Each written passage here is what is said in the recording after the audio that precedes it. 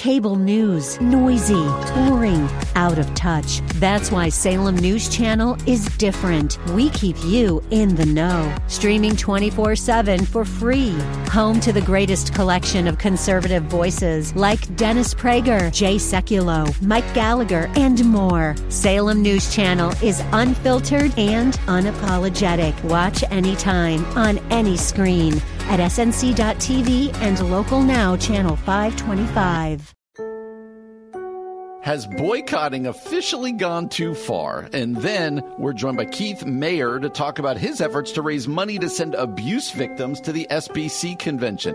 You're listening to The Common Good.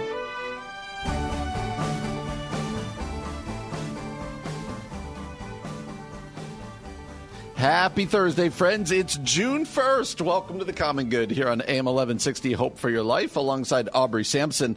My name is Brian Fromm. I don't know what happened to May, Aubrey. It just flew on by. Brian, I know. It just flew on by. And it's so funny because I do feel like the end of school is taking a million years. But when I woke up this morning and I was like, how is it June 1st? Like, time is weird, right? Like, it moves fast and slow at the same time, especially as you get older.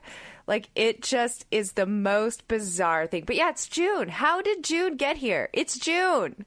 June got It's June, here, people!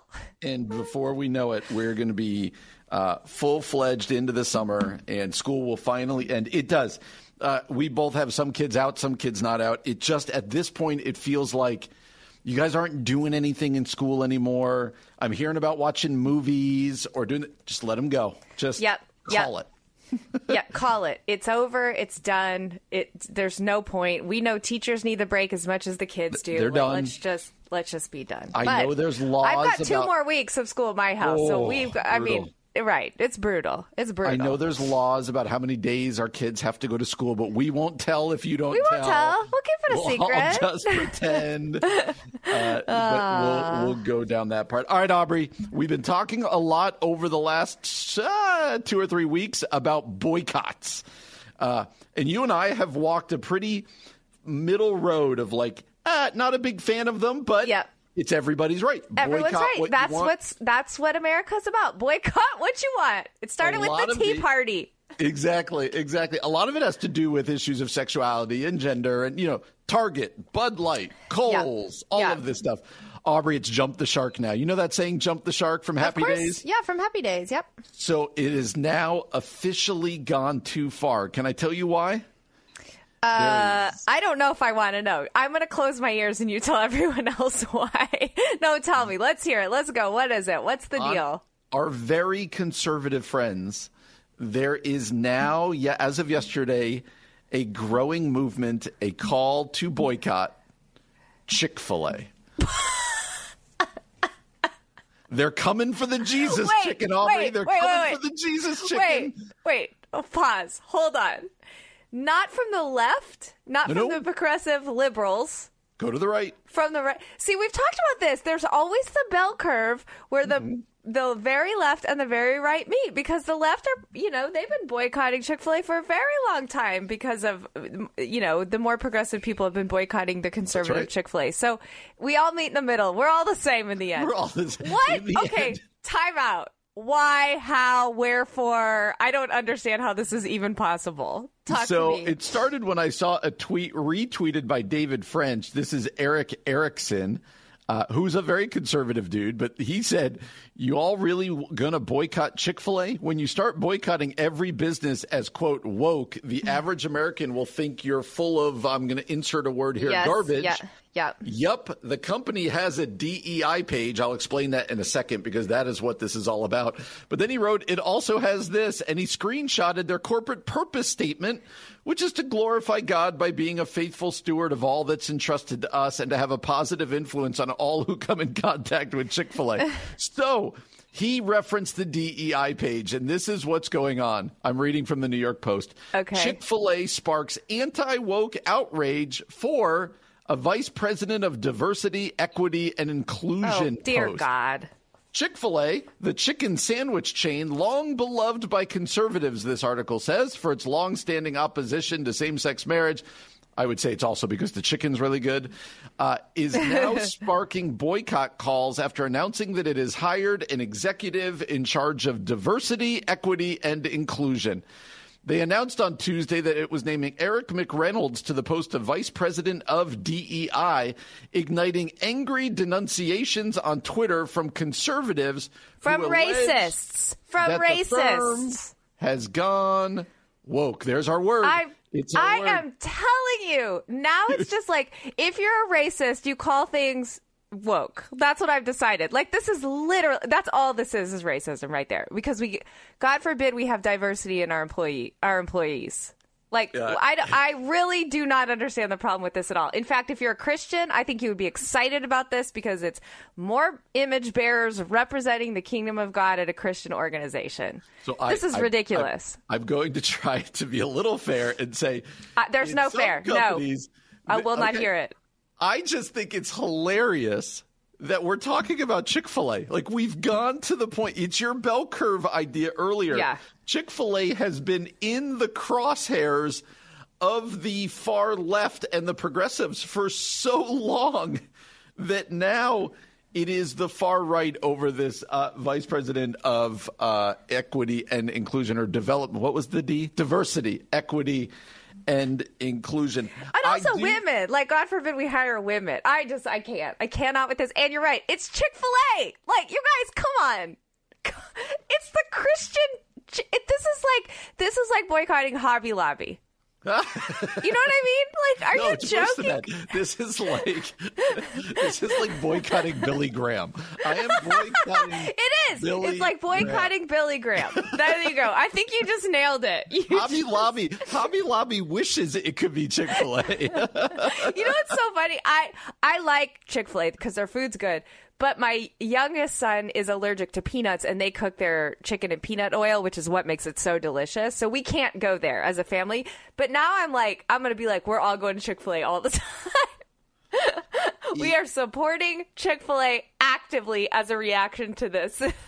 It does this is feel craziness. And to my point before, it does feel like, when I love what Eric Erickson said, and he's normally a pretty conservative dude. Let me pause here and say, in to be fair, the call to boycott Chick-fil-A is, I'm giving it a little tongue in cheek because it really is coming from the far, far right. It's extreme. It's extreme. That's good to say. I want to make sure we don't equate this with the calls towards Target or whatever else, which you might think are also crazy or not crazy. Right.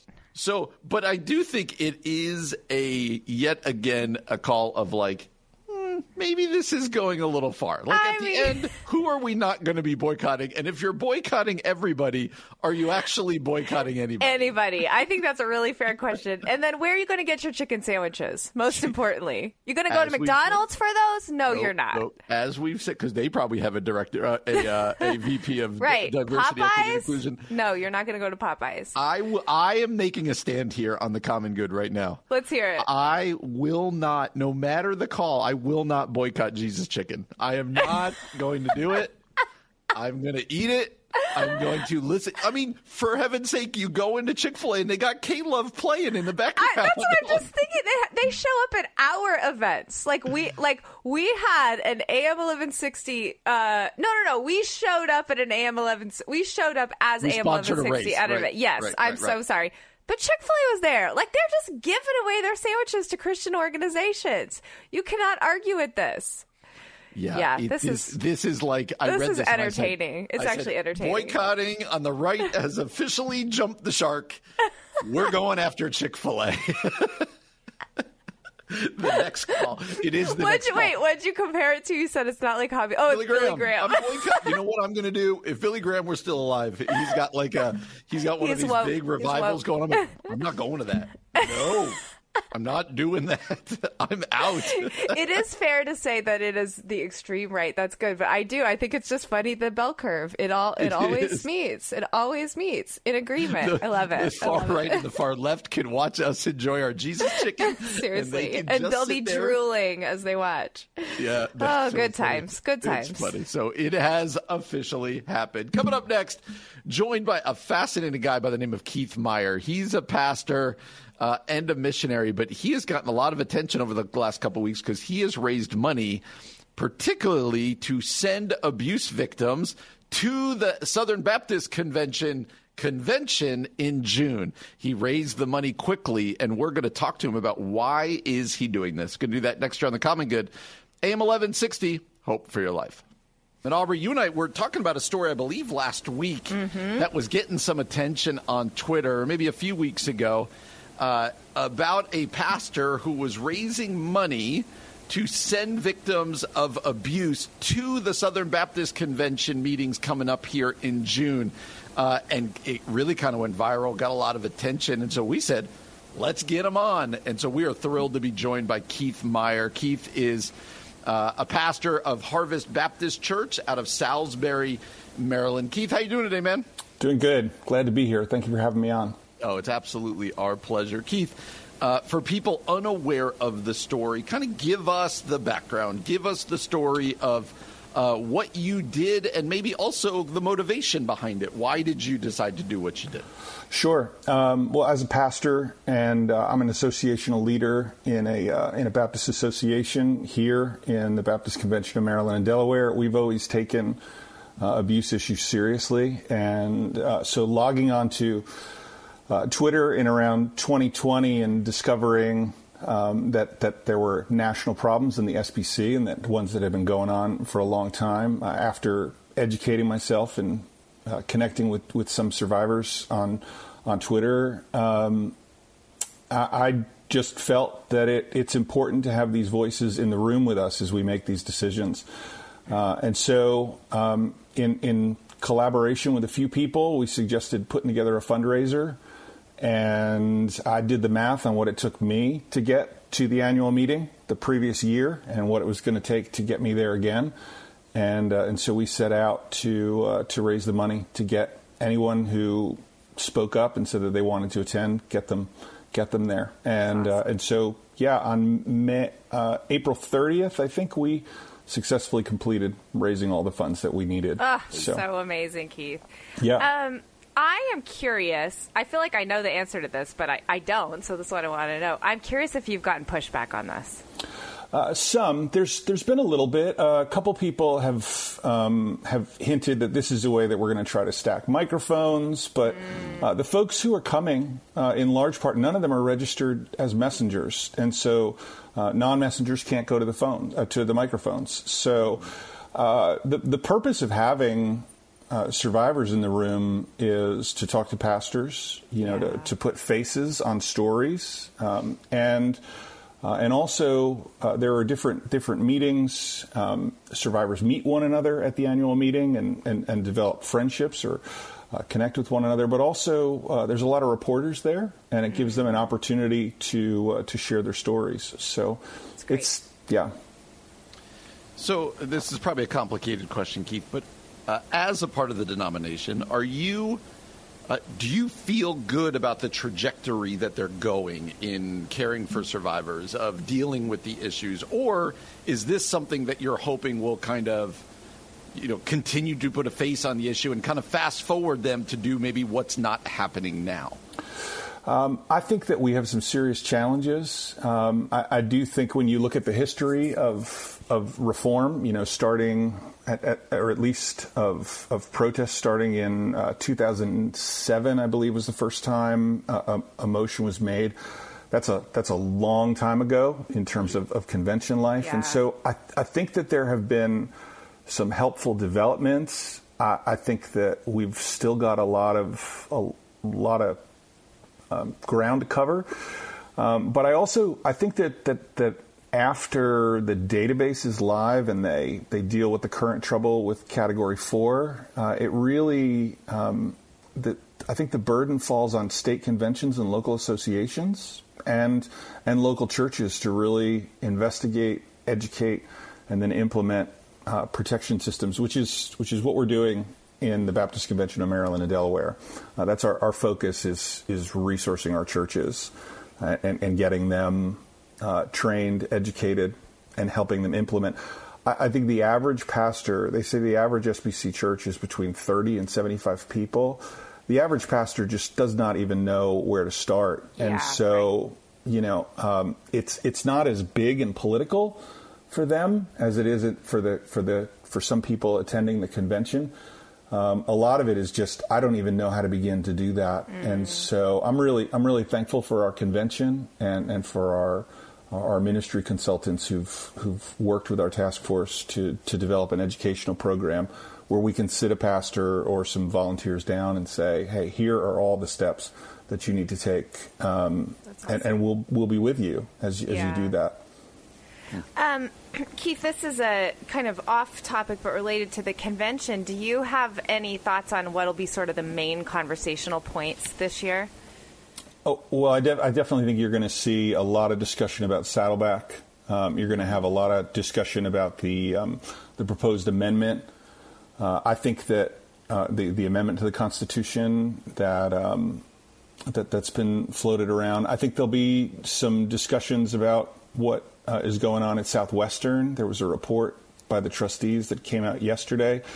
I think you'll see quite a bit of discussion when it comes to the database as it relates to Category 4, which is the inclusion of people who have been that there's a preponderance of the evidence that says, hey, an investigation has concluded that this person is guilty. When the database as proposed right now, I think a lot of people imagine it's going to be very big, but the qualifications and categories for it, I mean, it's actually going to be kind of small and smaller than a lot of people realize. So I do think Category 4 is important.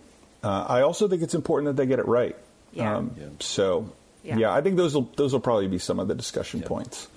Keith, obviously, in doing this, you've interacted with a lot of abuse victims who, are interested in going and being a part of this.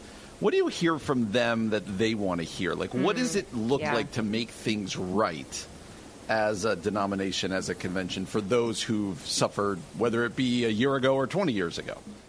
Yeah, I think that there are a few themes, and I just want to clarify that, in no way do I consider myself a representative or someone who speaks for survivors. And that's one of the things I've told a lot of them in the course of the fundraisers. Look, there are no strings on you. I don't speak for you. You're not going to be ushered into any photo ops. I don't expect you to, no strings at all with this. I think a number of people feel seen and helped. They feel encouraged that someone's trying to pay attention, or at least that people are paying attention. And I want to give a shout out here, honestly, to Twitter, which is it is Twitter users who are concerned and who care, who've really given the support. But I think a lot of the survivors who've been in this for a long time really. They really want churches and leaders to take prevention seriously. And they know that a lot of these instances could have been avoided if there were better education or if denominational leaders and officials had responded quickly when they had spoken up. I've heard a number of people say this, so not having any church abuse experience myself, I'm a little hesitant to say this, but I've heard enough folks say that while the abuse hurt and it was difficult, often it was the response of the church afterwards that hurt even more. Wow. And so the rejection, being shut out from community, being ignored. And so if we can learn to change that and to care when harm has occurred, but then also if we can prevent harm from occurring, I think those are two huge wins. Yeah, that's huge, Keith. So grateful that you're doing this and just can't wait to hear more. Where can our listeners connect with you, find out a little bit more about this story? Well, the GoFundMe, like I said, we raised all the money. If they were to search on Help Survivors Get to NOLA, the description and discussion is there. But anybody who wants to connect with me or follow my tweets from the convention, they can find me at Pasta Keith on Twitter. A lot of people want to know, are you really into macaroni or something? But I used to pastor old Italian guys in New Jersey. Oh, Pasta Keith. Pasta Keith, yeah. And so it's just a thing. I never knew that it would ever face any scrutiny or get any attention. That's awesome. That's awesome. Again, Keith Meyer, he's the pastor of Harvest Baptist Church of Salisbury, Maryland. Just did this great thing to help get victims of abuse to the Southern Baptist Convention meetings coming up in June. We look forward to hearing how that goes. Keith, great to meet you, man. Thanks for spending some time with us today. Yeah, thanks for being here. Great to meet you both. Thank you so much for having me. The 1st of June, a Thursday afternoon. Hope that you're enjoying the dry, hot weather. There is no spring anymore. We go from like wet and kind of cold and dreary to like 90 degrees and not a raindrop for a month. That's I know. I swear, we just put like the winter pants away yesterday. You know what I mean? All of a sudden, my kids are like, "Mom, we don't have enough T-shirts. We don't have sandals that fit." I'm like, "Oh, you're right. It's summertime, isn't it?" As we talked about in the first segment of the show today, do not go to Target to get those T-shirts. You do not get Chick-fil-A on your way there. I bought 4 T-shirts at Target for my son. We didn't go to Chick-fil-A, though. We didn't go to Chick-fil-A, So 2 things about that. I'll bet you those are really good T-shirts, and enjoy wearing them when you go to hell. Fair. I'll take it. That's right. All right. So you know that almost on a daily basis, I will find myself, at least for my free drink, at Panera, okay? But other times, I'll sit there for hours and just do work and buy myself lunch and I like being around people when I work, okay? Yes. So I was at my local Panera yesterday, and Aubrey, I saw something that I want to share with you that I think is like the beginnings of a Hallmark movie. What? It's the beginnings of like a Disney movie, like Up. Like it's the beginnings of something, okay? Or is Up Pixar? I don't remember. Yeah, Up is Pixar, but Disney owns Pixar. So that's right. So I'm sitting at Panera, and I look up, and there is an older gentleman who is probably, he struck me to be like 75 to 80 years old. Probably 80. Okay. Yeah, I would have guessed 80 years old, all right? So he's sitting by himself at Panera. So I'm already concocting this story in my mind. I'm like, his wife died recently. He's still out at their favorite place sitting here. Right. But then I realize, getting their special order. Then I realize he's reading the newspaper. So I'm like, oh, that's fun. Who reads the newspaper anymore? I love it. Yeah. Right. Old guy at Panera sitting by himself reading the newspaper. I can sign up for that. If I'm old, I would like to spend time at Panera reading the newspaper. Yep. But then Aubrey had hit me what he was reading. The guy was reading the obituaries. Oh, no. That's so sad. And I had this thought of like, when you reach that age, you're probably reading the obituary, seeing if you know anybody. For your friends. Yeah. And I'm not like, another reason I like to do things like go to Panera and stuff is I like to people watch. And I've gotten pretty good at like watching what people are doing without staring at them, you know? Yeah. And so I kind of watched him out of the corner of my eye. He was reading the obituaries for a long time. He was? Yes. Oh. And I thought a couple things. I was like, radio segment sermon illustration. Boom, sign him up. Oh. But then I thought to myself, exactly what you're doing. There's something really sad about this. So sad. Of like, when I was in my 20s or 30s, or when this guy was in his 20s or 30s, I doubt he was reading the obituaries. No, definitely not.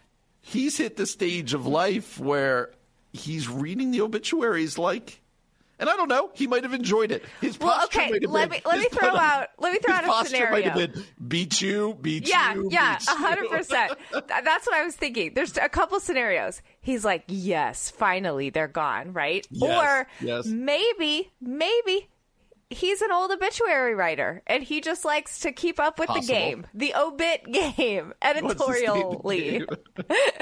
Oh, it is sad. You know, this reminds me of 2 things. One, you said you wanted to have a Panera iced tea obituary life as you get older. Yeah. I want a golf cart life where you like live in a neighborhood where you cruise around to your friend's house on golf carts, and everyone has golf carts. Like that does have fun. Let me pause and say that. Yeah. I was into his lifestyle until I realized he was reading the obituary. You misrepresent me to say I want the Panera iced tea obituary life. Okay, gotcha. You want the Panera iced tea reading the sports kind of life. Correct. Yeah. Reading the paper, not a care in the world. Once it went to obituaries, I said, no, I'm out. This went too far. Okay, this reminds me of one more thing, and then we'll come back to the guy. Have you seen, speaking of Up, there's a new short related to Up coming out, and it's called Carl's Date, and it says something like a time for a new adventure, and I'm like, nope, we cannot. Carl from Up? Carl from Up. No, as if he's dead by now. As if he's moving on from Ellie and going on a second date, which I understand, like, widowers should be able to date, but I don't want it. Not in Pixar world. Like, I can't watch it. So I hope it's a tease. There's, like, maybe his date is with a granddaughter, or, like, I don't know, the kid what was the kid's name? Kevin, or was that the dog? Anyway, that's my husband.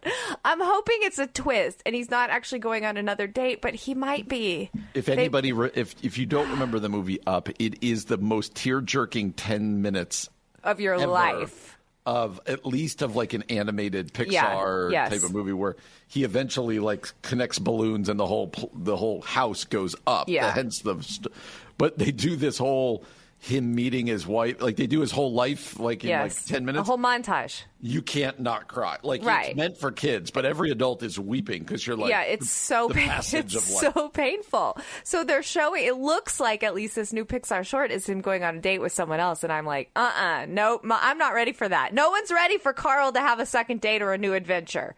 No, Carl stays frozen in time. Part of the end of Up was closure. Right? Like, yeah, I guess you're right. That was part. All right, so here. Okay, back to the guy.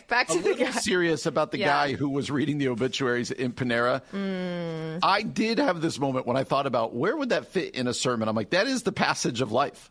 Yeah. There would have been a time where that guy probably would have laughed at somebody reading the obituaries or gone, oh, that's so sad. Yeah, right. And now he's that guy. Yeah. I'm projecting on him reading the obituaries like.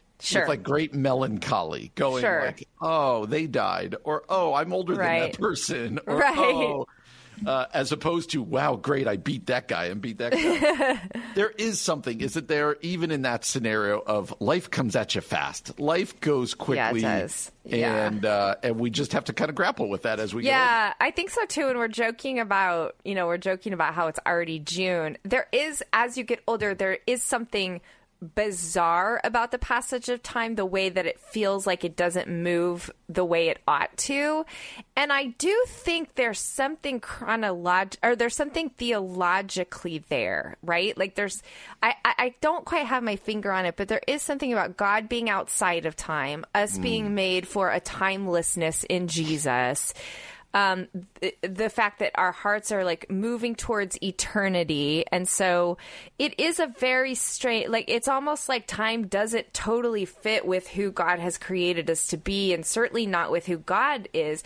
And yet we're here in our time and in our place on purpose. Like God has put us specifically in our time in this moment for the plans that he has for us. And so it kind of goes to the already not yet and the both and the paradox of so much of our theology, that we're created for such a time as this and also for not such a time as this. And so all that to say, the passage of time can feel very melancholy. And yet I keep thinking about one of those Keller quotes when we read his quotes last week. He said something like, for the Christian, like death is only an improvement. Yes. And of course it was more eloquent and Kellery than that. But I think the idea is like, even in the passage of time, for us, though it's sad, what we're looking forward to is so much greater.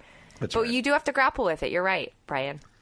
So there was part of me that wanted to try to snap a picture of this guy, but that felt too far. Yeah. That felt too far. We can recreate it. You can put an old man outfit. I'll take a picture of you at Panera. We'll do a whole recreation. I'm like 25 years from sitting by myself at Panera reading the obituaries. You know?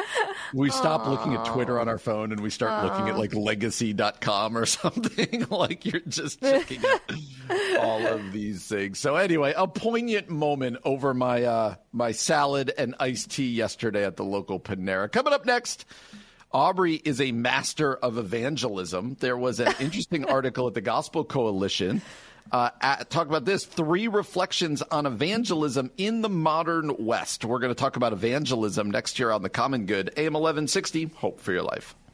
All right, Aubrey, you are a master of evangelism. That's what Wheaton College tells me. I am officially a master of evangelism from the evangelical Harvard of the Midwest. Yes. Ed Stetzer knighted you master of evangelism. That's right. You are good to go. Yes. So let's ask this question. We're going to jump into a Gospel Coalition article out of the Keller Center. Which I wanted to make sure people knew it was the Keller Center because that's going to take a definite. Tim Keller did evangelism a very specific he did. type of way that bothered some people. Yeah. So, but let me back away from Tim Keller and the Keller Center and just ask you, our master of evangelism, what does evangelism look like in 2023, particularly in the West, where we are? I don't mean the West as in like our country. I mean like the global West. Yeah. What does evangelism in our country look like in 2023? Effective evangelism. It's a great question. So I would say what's different now would be because we're no longer in like a modern era where people appreciate sort of logic and arguments. The majority of people are looking for something that's beautiful, good, brings justice, like a little bit more of sort of a heart, a heart posture versus a logic posture. Like, I think a great example of this, and I'm building towards something, but when you think about car commercials back in the, like, I don't know, whenever car commercials first started, right? Up until probably the 80s, car commercials, maybe even the 90s, car commercials were like, this one's reliable, it was voted best in this, the seatbelts work, it has this kind of engine, this, like, here's why logically you should buy this car. Well, now you watch a car ad and it's Subaru, it'll still tell you it's the safest car, you know, voted safest car by whatever, but then it'll be like Subaru, love, Subaru, Ford, emotions, escape the pain and suffering of your life. Do you know what I mean? So, okay. So the mindset in our culture has changed from modern logic to a little more postmodern, we want a good story. And so because of that, evangelism has changed. Not the message, and I want people to hear that, but we've moved from sort of an apologetic-based evangelism where it's like, here's the logical reasons why you believe in the resurrection of Jesus. I actually think that still really matters at some point, but we don't start there. Apologetics kind of clears the debris for the evangelist to come in and be like, here's the beautiful story of Jesus, the inbreaking kingdom of God, the things you care about, justice and compassion and love, all of that is embodied in Jesus. And so you're just sort of sharing the gospel message in a way that's nuanced to this day and age. And it's not untrue. It's actually very true. It's a fuller picture of the gospel. I also think what evangelism requires today is a lot of listening, a lot of listening, and not trying to, as our friend Rick Richardson says, you're not trying to be a salesman, a saleswoman, you're trying to be a travel guide. Like, as you're in relationship with people and you note their spiritual longings, you just sort of point people to Jesus and how the gospel meets those longings. So, I mean, there's obviously a lot more to unpack with our culture these days, but I would say that's sort of the heart of evangelism in 2023. And you pointed this out already, but what makes this difficult is most of us, we lag behind, right? And so I've told you many times the story of being in high school and literally being trained to take a clipboard out to the beach or take a clipboard to the mall, ask these 3 questions. Right. You get the Romans Road, all of this stuff. It was very methodical. It was also very, like you said, if I can just convince somebody yes. of who Jesus is, if I could just do a good enough job apologetically of getting them over the line, they're going to buy it. Right. It's like it was done with great intentions, but it is like a sales job. It is. What's interesting is I actually think, I know we're moving towards something, but I actually think that kind of thinking is helpful for Christians who've forgotten their, like, why they believe what they believe. So to sort of go back and build up that logical reason for the resurrection and for our faith, but it's not necessarily the starting place anymore. Okay, sorry, Brian, I didn't mean to cut you off. Go ahead. Yeah, no, none of this says that we shouldn't try to answer people's questions. That still needs to happen, but maybe it's not the starting point all the time. And so the question then becomes, what do you do? All right. So the Gospel Coalition over at the Keller Center, this guy's name is, what is his name? Chris Watkin. He said this: a large part of our challenge today is to get the real Jesus in front of both of those in the church and those outside. Here are 3 ways we might, by God's grace, just do that. So let's walk through them. Number 1, he says, cultivate a biblical social imagery. One contemporary phenomenon, he says, contributing both to the de-churching of Christians and unbelievers' resistance to Christianity is the modern culture vigorously and effectively catechizes us every day from the moment we wake up to the moment we fall asleep. So basically, he says, if churches, small groups, Christian families don't provide counter catechesis, very theological word, and a thick community rhythmed and patterned by different influences, and our assumptions, dreams, and lives will remain resolutely secular. So basically, let's boil down to what he says. People need to see that Christianity makes a difference in your life and that you actually believe something different. And we have to understand, even in our churches, it's not just going to happen. Right. All the other influences go the other way. Yeah. And we talk sometimes on this show about a counter liturgy, which is sort of like a counter catechesis. The idea is just that, like, it's not just what you believe, that the Bible shapes our dreams, the way we spend our money, our loves, our passions. And so has sort of like when evangelists use the term thick, they're talking about like a faith that invades all of your life. And that's the sort of story we want to awaken in people, that like the gospel is more than just like you believe this certain set of things, but like it's the way that we live. It changes everything. He goes on to say, understand the gospel as both the antithesis and the fulfillment of the culture's aspirations. It's good. This is this idea that says, if you're not a believer, like, this isn't just about fire insurance. This isn't about getting to heaven. What you're searching for is actually found in Jesus, but it's done so in the opposite way that you think it would, this what is, you need. Don't you think this is what Keller was so good at? Like, here's what you're looking for. Here's what the world says. Here's how the gospel meets it, and Jesus does it better. Like, I feel like this is Keller to a T, this kind of idea of the gospel being the fulfillment of your longings, but also the antithesis and like the better version of it as well.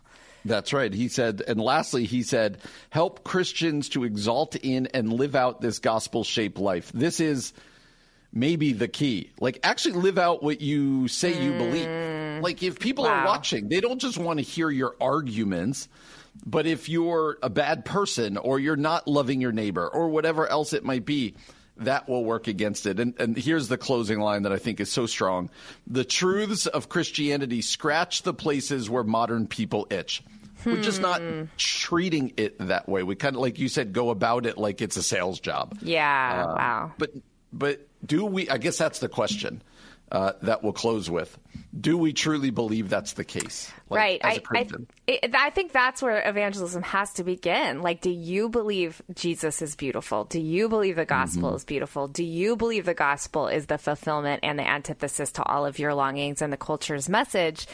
If and not that you have to believe it perfectly and not that you have to believe without any doubts, but like, if the gospel has captivated you, if Jesus's love and personhood has captivated you, then sharing that message becomes a lot easier. Hey, we'll be back again tomorrow from 4 to 6 p.m. For Brian Fromm, I'm Aubrey Sampson, and you've been listening to The Common Good on AM 1160. Hope for your life.